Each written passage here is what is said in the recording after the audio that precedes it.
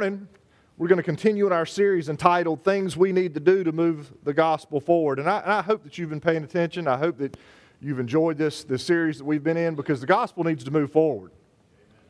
If you follow the progression of the gospel from the time that Jesus died on the cross, the time he rose again, to the time he inspired the 12 apostles originally, then the 11, the Holy Spirit filled them on the day of Pentecost until the day we live in now, the gospel has always moved forward. There's always been times where Satan has tried to stop the gospel, but the gospel has always moved forward. And we as Christians, we as ambassadors of our Lord and Savior Jesus Christ, we as children of God need to make sure that we do everything we possibly can to move the gospel forward. Amen? All day, every day. As you've heard me say a million times, and I hope a million times more, God created us, butch, from the top of our head to the tip of our toes to be a walking, talking billboard for our Lord and Savior, Jesus Christ, but too often we're not. But we ought to be. Amen? The message that I'm about to preach to you is a little unusual. There are many times, most of the time when I'm preparing my sermons on a weekly basis, I try to be done from Thursday afternoon so I can take a real day off on Friday and not have to worry about the sermons. Sometimes I do come in on Fridays and work on a sermon because God just I just haven't felt the right direction, or I've started a sermon and thought that I was done and had to come in Friday. And it's very unusual, though, that I'll wake up on Monday morning and already know what God wants me to preach Sunday morning. Because generally, I'll prepare Monday morning, I'll prepare for Wednesday night. Tuesday and Wednesday, I'll prepare for Sunday night. And then the rest of the week, I'll prepare for Sunday morning. Not this week, church. Not this week. This week, I got to work on, really, I woke up Sunday morning with this message that God gave me on my heart. And it was on my heart so much that I almost couldn't prepare for Wednesday night the way I needed to, because every time I started studying for Wednesday night in the life of Paul, I was trying to, in my mind, okay, I need to do this, and I need to prepare this, and I need to go here, and I need to go this direction for Sunday morning's message. But I finally made it through, and I have this message complete for you. Okay, thank you. Thank you. I don't know if you'll be saying that here in a few minutes. So here we go. Turn your Bibles to the book of Matthew. We're going to start reading in Matthew chapter 5. We're going to start reading in verse 1. Matthew chapter 5, verse 1.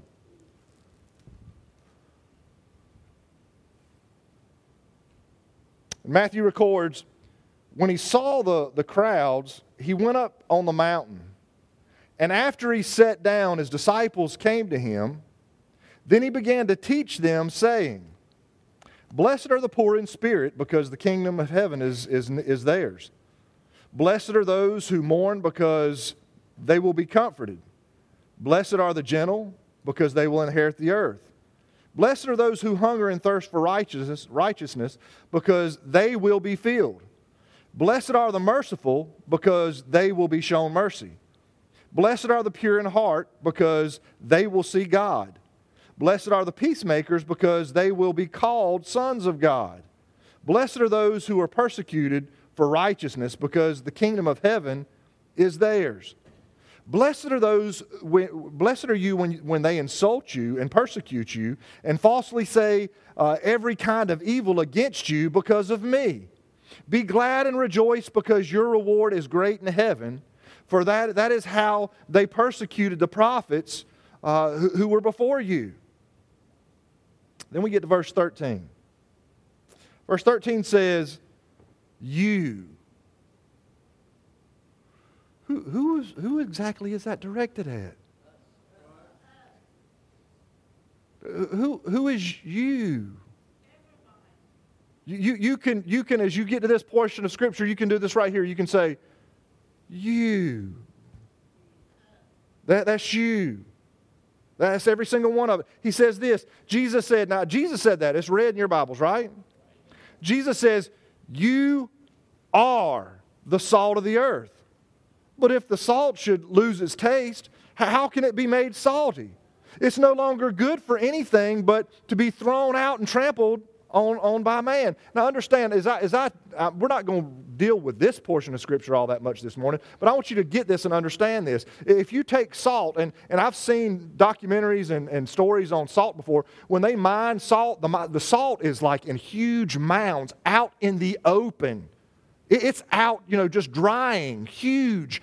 I mean, bigger than this church, mounds of salt. There's only two ways that salt can be diluted.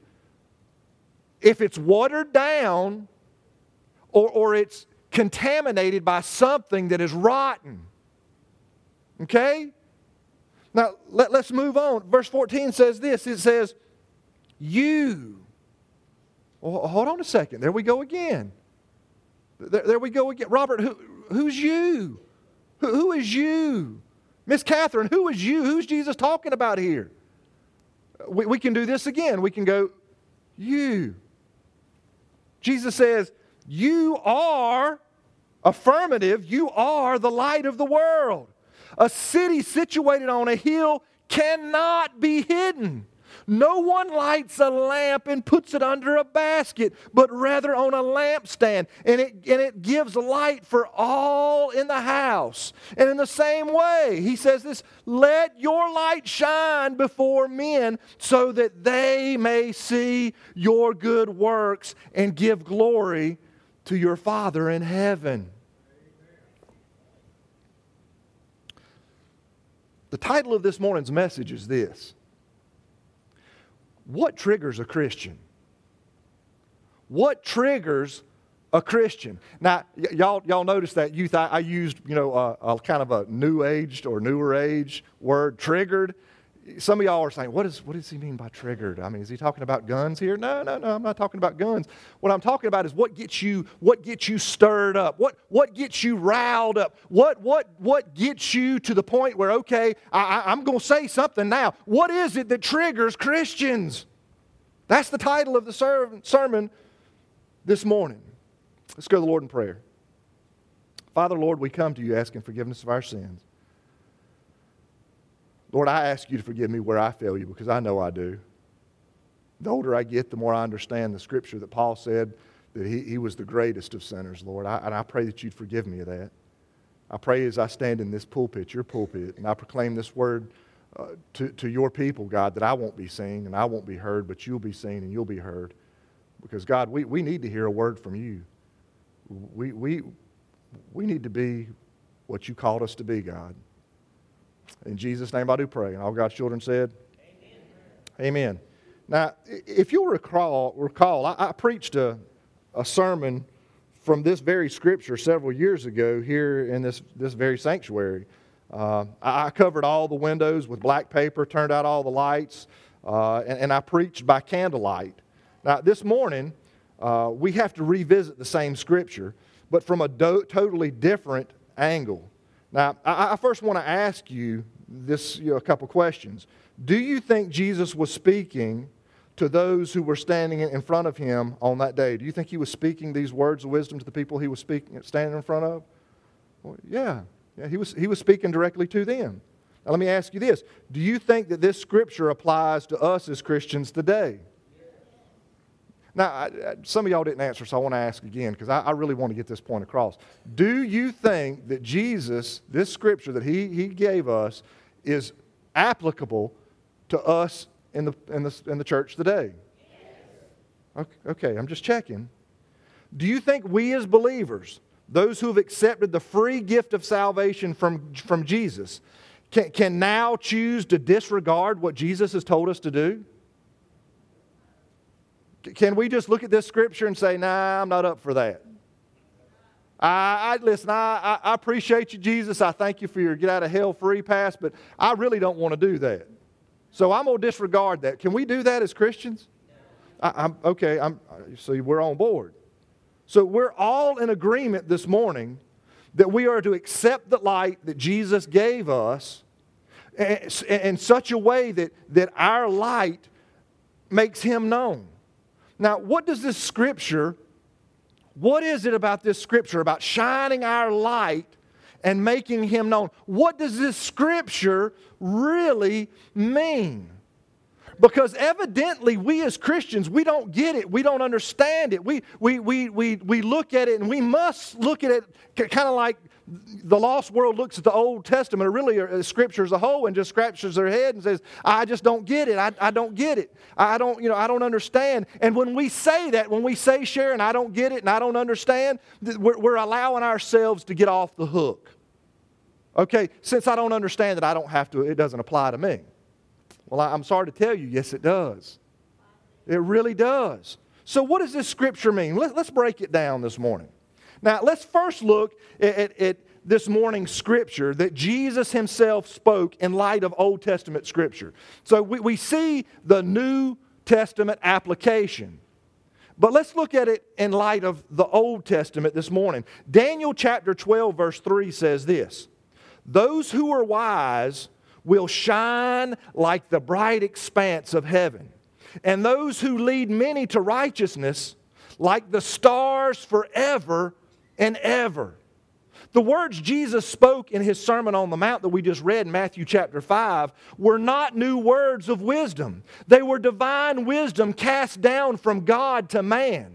We as Christians, we as children of God, have the obligation to God to let our light shine. And that obligation is not fulfilled when we reach a certain age. It is fulfilled when we've taken our last breath and stand before the one we claim is the King of the world and masters of our lives.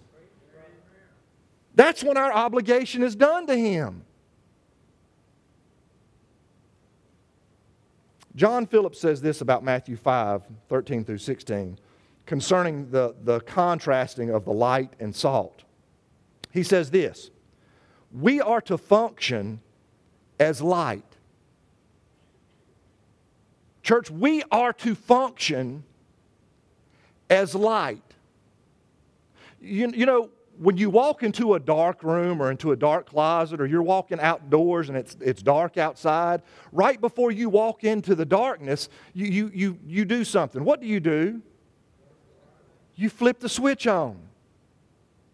You flip the switch on. This is the picture that John Phillips is trying to relate to us here. When you accepted Jesus Christ as your personal Savior, all the darkness that was inside of you, He flipped a switch and the light of God came on. The only difference is He doesn't turn it off. He does not turn it off. Scripture says, ye are the light of the world. That means you are casting light. He goes on to say this. He says, while salt deals with the moral, light deals with the spiritual. Salt relates to character, but light relates to our conduct. Salt deals with what a person is. Light deals with what a person does. Taken together, the two statements of salt and light mean that we are to be like Him. We're to be like Jesus. When, Brother Kyle? Always. All day, every day. We're to be like Him. We're to strive to be like Him. So what does this Scripture mean that we're to shine our light? Well, let's break it down. Let's break it down even further. I want us to truly understand this. I want you to understand this Scripture in such a way that we really don't have to. We probably will revisit it at some point, but we don't have to because we have such a great understanding of what the light is. Jesus starts off with this. He says, you are the light of the world. You are the light of the world. Maggie, what this means is Jesus came, He lived, He breathed, He ministered, He healed, He did all that He did. He died, He was resurrected from the grave by God. He walked this earth for 40 days after His resurrection.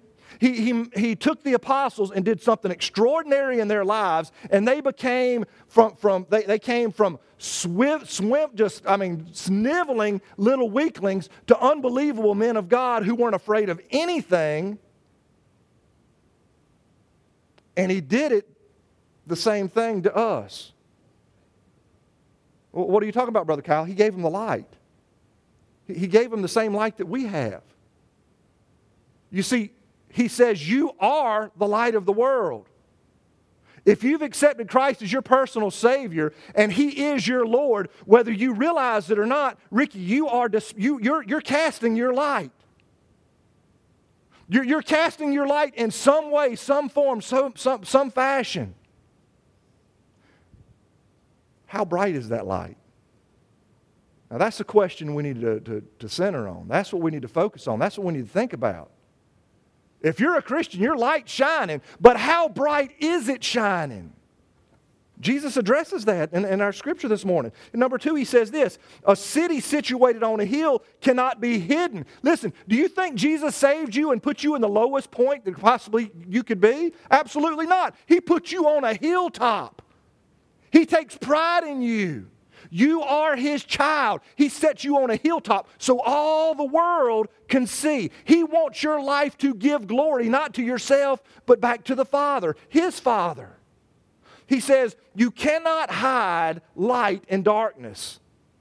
Yet, we so often hide the light that Christ has given us to shine brightly. We accept it greatly and we appreciate it, but we hide it. Because listen, we don't want everybody to know that we're a Christian. Right? Can I remind you that Scripture says that if you're ashamed of me, I'm going to be ashamed of you before the Father? Oh, Brother Kyle, Christians are persecuted. Listen, let's remember what Jesus just said here in the book of Matthew before we got to all our the scripture we're concentrating on this morning. He says, be glad and rejoice because he says, blessed are those who insult you and persecute you and falsely accuse you of every kind of evil against you because of me. But blessed are you. Be glad and rejoice when this happens because your reward is great in heaven. For it is this is how they persecuted the prophets who were before you. It's going to happen. It's going to take place. We can't hide our light that God gave us and say, okay, well, I don't want to be persecuted. If you're doing what God's called you to do, you're going to face persecution. That's right. It's going to hurt, but it's going to be okay. Jesus then gives an illustration of what is not supposed to happen with our lights in verse 15 and 16. Look at verse 15. It says, no one lights a lamp and puts it under a basket, but rather on a lampstand and gives light to all who are in the house. Vicki, nobody. Let's put this in our day. Nobody turns a light switch on, Brother Frank, and then puts a trash can over top of it. I mean, that's silly, isn't it? It's crazy. Nobody turns a light switch on and takes a blacked out fishbowl and covers it. No, you turn the light on that your light might be seen. Amen? Now, verse 16 tells us that we are to let our light shine before Jesus and the world, that they may see your good works and give glory to our Father in heaven. There's a reason for the light. That people can identify us with God, and guess who it points people to? To God. That's why we're to let our light shine. See, we have an application and we have a purpose, we have a principle, and listen, it's perfect. Church, we've been charged by Jesus to shine our lights, to expose and attract darkness. We are to be a witness to the world. We are to witness, and when necessary, we're to open our mouths. And when it's necessary to open our mouths to evil, we are to take that task at hand and point out evil where evil is. I'm to the point looking at the world as a Christian, not even as a pastor, and I'm just baffled at us not calling evil evil. Well, Brother Kyle, how can I know what evil is? If the Word of God says it's evil, it's evil. Tommy, how can He make it any simpler? I mean, the real struggle is this. We don't know what evil is evil, that evil is evil because we're not in God's Word. How can you know what evil is? How can you have a litmus test? How can you have a filter if you don't get into the Word of God? Well, listen, it's not that bad. If the Word of God says it's bad, it's bad. I mean, I don't have the luxury of saying, well, this is my opinion on this. God spoke, and I either accept it or I don't. We don't even know what evil is anymore. Church, sad truth is that most Christians don't shine their light. Nor do they call evil evil. Did you hear that?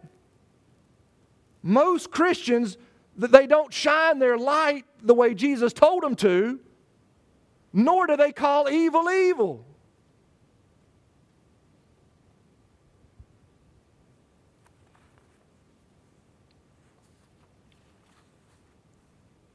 Until. Let me preface it again. Most Christians don't shine their light. Most Christians don't call evil evil. Until. Y'all ready? Until Sunday night and most of the day Monday and part of the day Tuesday. Church, I saw Christians and non-Christians going at it all day for about 2 or 3 days. What was all the commotion over? The Super Bowl halftime show.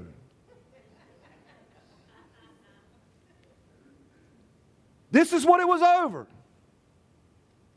Now, I did a little survey, some of y'all saw it, asking people what they thought of the show.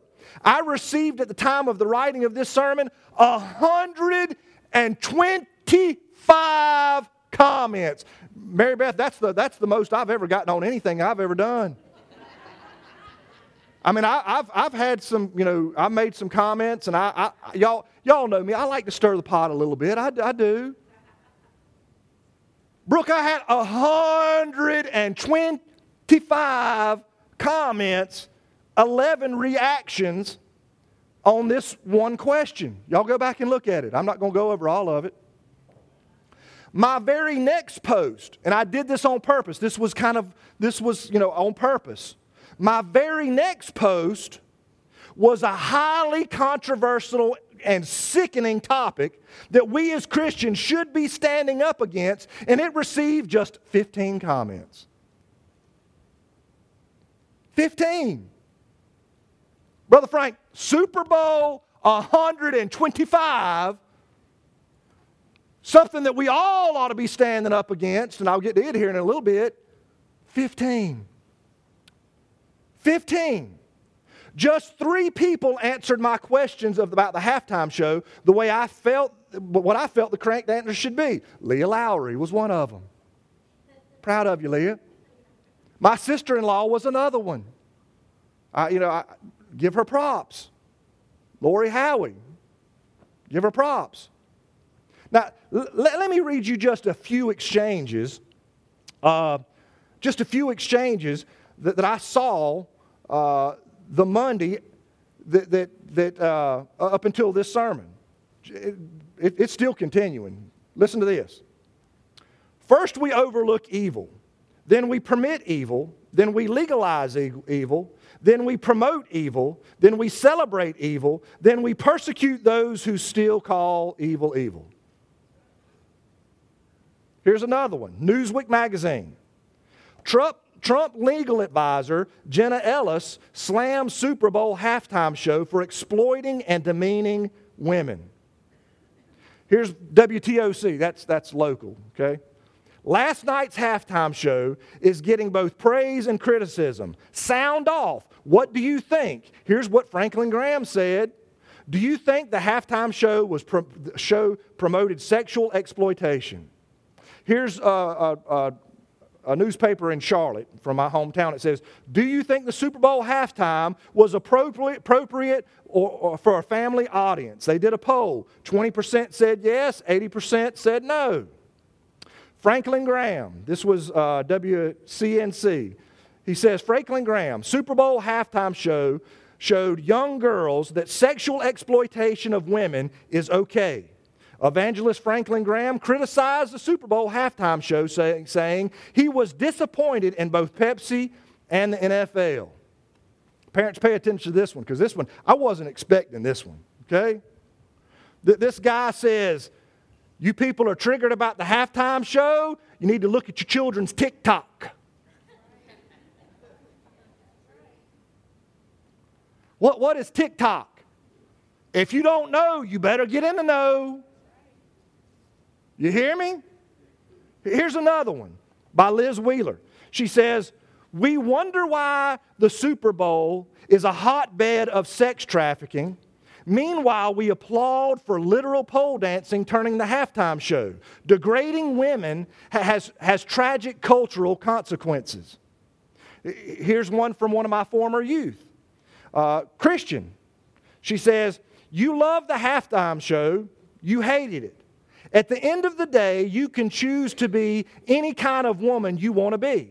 Tonight showcased how far women have come and will go. Yes, moms can shake it on the pole or go to the moon or coach a football team in the NFL.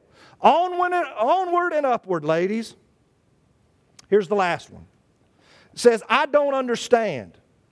We have all these women pushing the Me Too movement, yet we have a halftime show of women who are pushing the Me Too movement, flaunting their bodies and selling sex. How can we want men to act a certain way and give us the respect we deserve when we can't even respect ourselves? Those are just a few. Just a few. Now, I'll share my thoughts here at the end, my thoughts of what I thought at the end of the sermon. Okay? Y'all going to be all right with that? Now, church, the main point I want all of you to get this morning, we are called to shine our lights, to dispel darkness. Most do not. They will not engage for the Lord. But on this day, on the day of the Super Bowl, Christians were triggered. Christians got triggered. There's probably nobody in here who's on any kind of social media outlet that didn't see the interchange between both Christians and non-Christians, between Christians who supported it and Christians who didn't support it, between the lost world who was going at it with the Christians who did. I mean, it was a fiesta.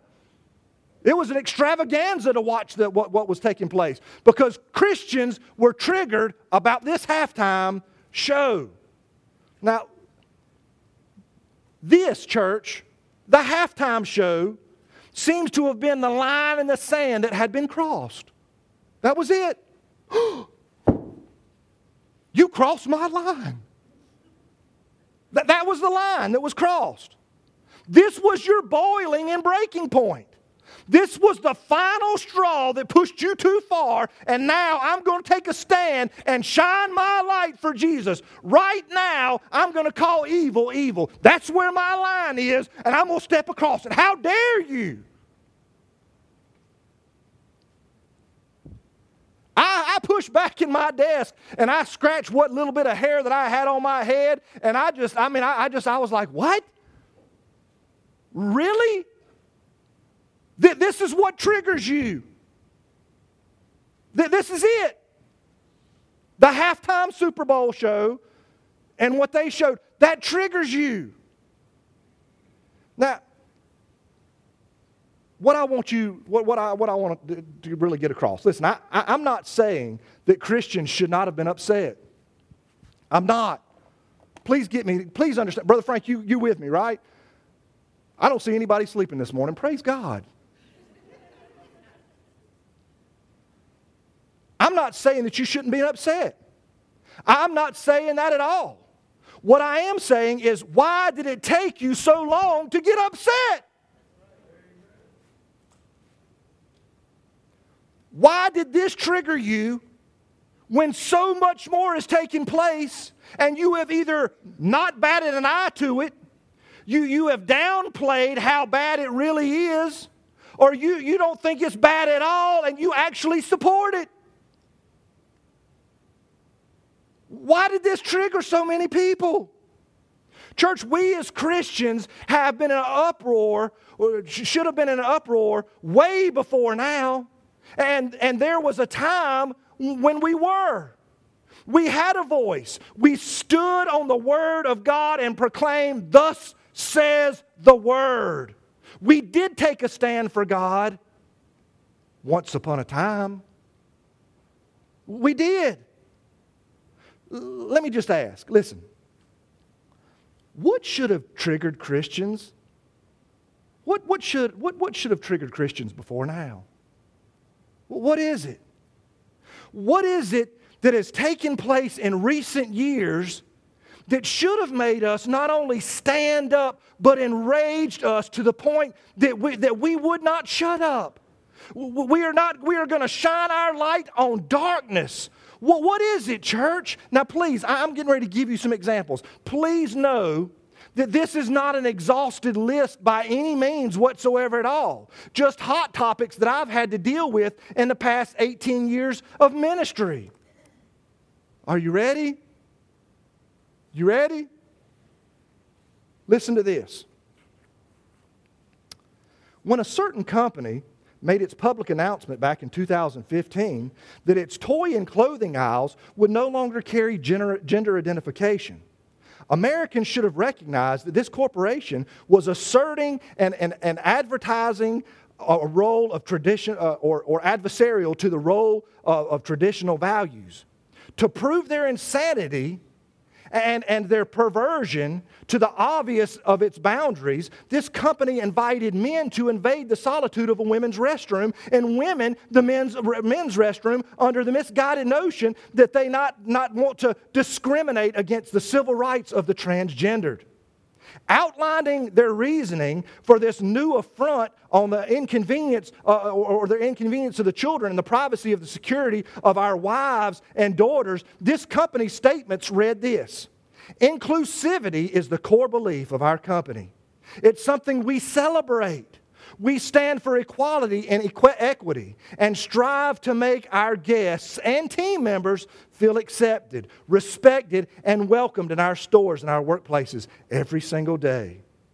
Surely, church, surely this example of politically correct insanity will make the blood of every husband and father boil over and over again in disgust at this corporation's assault on the moral fiber of homes and the inconsistence of our youth.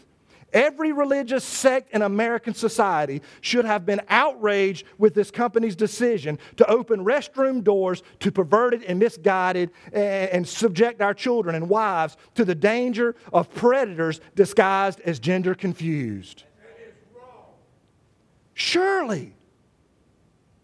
Surely, the decision that this company made, and if you don't know who it is, you come see me after the service, I'll tell you. This company made to all of us is far worse than what you saw Sunday night. Surely the decision that this company, and I want to say it, I just don't want to get put in jail and sued for the rest of my life if I say their name. You come see me afterwards, I'll tell you who it is. Most of you know. Most of you know. Surely, this was a triggering point for Christians to, at the very least, stop doing business with them.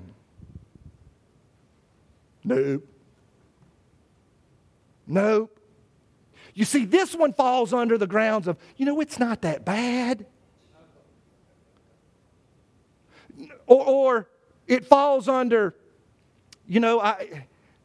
they're just as bad as everybody else. Or is it that it falls under, I just don't care? Surely, this right here is worse than the Super Bowl Sunday night. You would think. Now, I picked one that was, I could sit here all day. Y'all can't, but I could sit here all day just, doing this. I picked one intentionally because we have so many military in our area and who have been in who are involved in our service, former military. But listen to this. Listen to this topic, okay? Waterboarding. Y'all know what waterboarding is, right? Waterboarding is a form that they used to get information out of people who were terrorists and they did things to America when they were interrogating them. If they didn't want to give up the information, they would tie them to a board and they'd put a cloth over their face and they'd pour water over it to try and get them to talk. Okay? Waterboarding is a form of water torture in which water is poured over a cloth covering the face and breathing passages of an immobilized captive, causing the person to experience the feeling of drowning. In the most common method of waterboarding, the captive's face is covered with a cloth of some form of thin material that immobilizes his or her back to an incline between 10 and 20 degrees. Torturers pour water onto the face of the breathing passages, causing an almost immediate gag reflex and creating the drowning sensation to its captive. 30 years after being tortured by such method, a victim said, "Even today I wake up because of nightmares of feeling like I'm dying from drowning." Brother Kyle, surely you're not suggesting that we as Americans, we as Christians, should have made our voices heard in support of waterboarding back in 2010 when our military was caught using these methods on terrorists to get information from them, are you? Are you suggesting that we should be using that? Should we have allowed it? Absolutely not. But the same people who were opposed to waterboarding were the same people who sat on their hands while Christians were being put in cages and dropped in pools until they died. They were the very same people who did nothing while Christians were being burned alive and having their heads cut off. Where was NATO then? Better yet, where were Christians? Why was then not a good time to stand up and shine our lights, not only for Jesus, but for our brothers and sisters who were being killed? Crickets. Well, it's a wartime thing. Wartime things happen. I mean, listen. While I was your pastor under the last presidential, whatever you want to call it, the last president, it was on news daily that there was a group of Christians. They were running for their lives in a huge caravan. A huge caravan of people, thousands of people. They were running from ISIS and Al-Qaeda because they were Christians. And Al-Qaeda, they were picking them off one by one. They ran up to a cliff and they were cornered. And women were throwing their children off the cliff so they wouldn't have to face what they would do to them.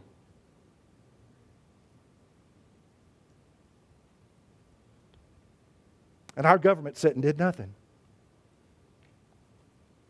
And we sat and didn't say anything. Church, that is one of the days where we should have come together as a body of believers in Christ and stormed Washington. What would we have been doing? We'd have been letting our light shine. But did y'all see any news stories about that? It's because we didn't. We didn't. We didn't. Church, if we are called to let our light shine, exposing the darkness in the world, should we as Christians support coffee shops that definitely oppose Christian values? Or at the very least, not give them our business?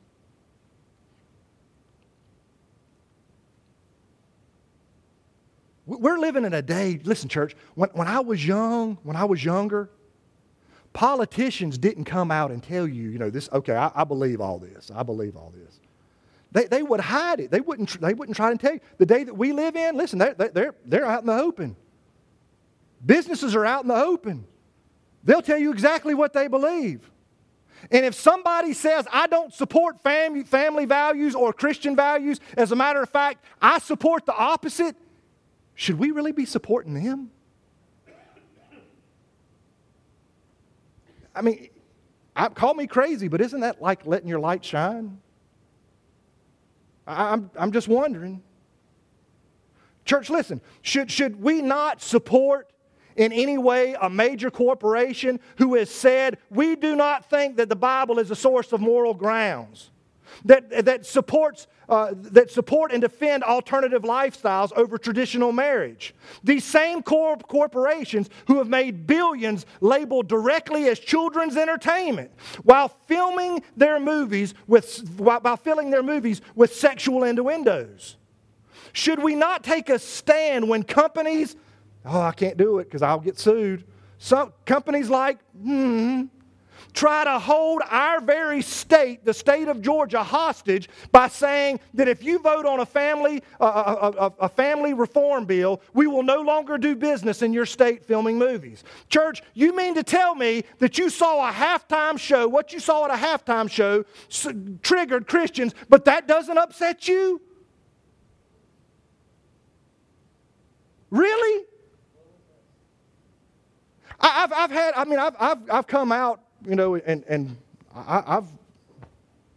I've crossed the line. I've said, listen, y'all, if y'all support that, y'all are crazy. And I've had some of y'all come up and say, oh, Brother Kyle, listen, you love Winnie Kate. Oh, look at Winnie Kate. If she comes up and says, Pop, will you take me to da-da-da? You gonna take her. No, I'm not. No, I'm not. I'm really not. Listen, church, I'm not perfect. I'm not. I'm in no way, shape, form, or fashion am I perfect. But I am not going to support or give a person, not a dime, that trashes my Jesus. Amen. Does that make sense to you? That you as a Christian, they'll trash your Jesus, and you'll put a t-shirt on and skip down the streets. It doesn't make sense to me. It really doesn't. Church, how about we're triggered about the halftime show, but we're not triggered about Planned Parenthood. We're not. I encourage y'all, please listen. We live in an age of technology. It doesn't take that much snooping. Look back at why and who created Planned Parenthood, what their objective was. To wipe out every colored race but white. And they plant these Planned Parenthoods in such places that are accessible by lower income families, that they can walk to them. Over 61 million children have died because of abortion. There's a website, and I wish that I would have remembered to do this. I was going to do this. I was going to get Neil and them to flash the website, because there's an actual website that's got a countdown. And I think it's every 5 seconds somewhere in the world, or every 3 seconds, there's an abortion.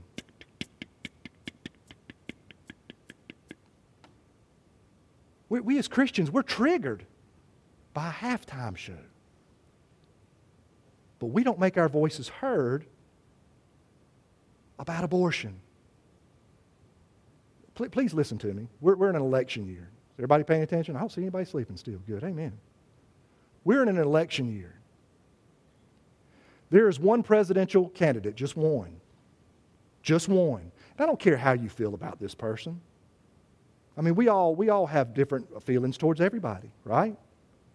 There's one presidential candidate, just one, who is pro-life. Just one. All the other candidates, every single one of the other candidates, totally supports abortion up to the day of birth. Brother Kyle, that's just your opinion. No, it's not. Listen, that's what I'm telling you. They have been asked the question. They're not hiding anymore. It's out in the open. It's actual, factual. How are you going to let your light shine on Election Day?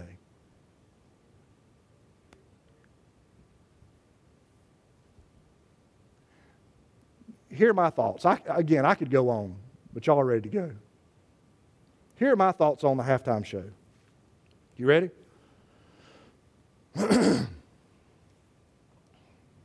It's bad in my eyes. How many of y'all saw it?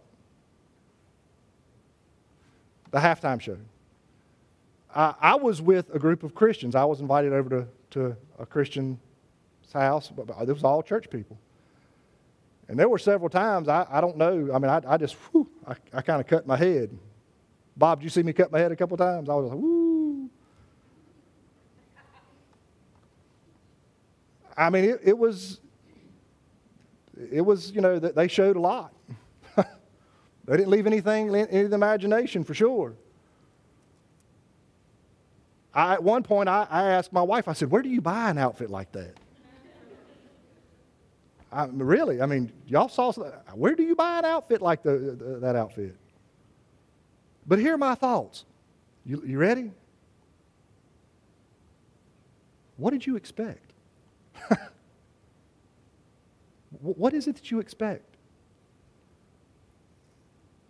And we're talking about the world here. Y'all have heard me say this before as well. Henry Blackaby once said, he said, for us to impose moralistic values on the lost world is heresy.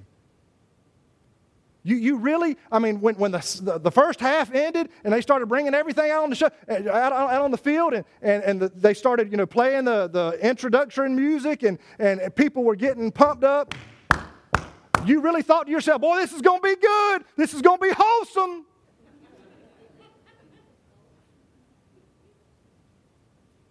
What did you expect? It's the world. It's the lost world. But the lost world has kind of infiltrated the church. Church, Jesus told us to let our light shine. What are you doing with your light?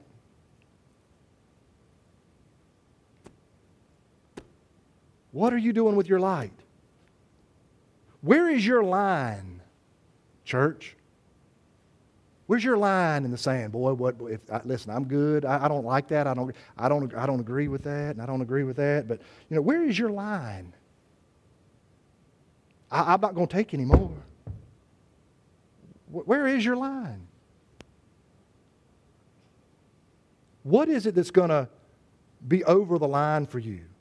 What is going to push you to take a stand? Now, you may not have reached a point where you feel you need to take a stand as of yet, but I truly, truly desire, but if you truly desire to walk with the Lord, a day is soon coming when you'll decide to take a stand. And I pray that you will stand and let your light shine for the world to see, and just dispel all the darkness around you. Where is your line? Let's all stand. Heads bowed and eyes closed.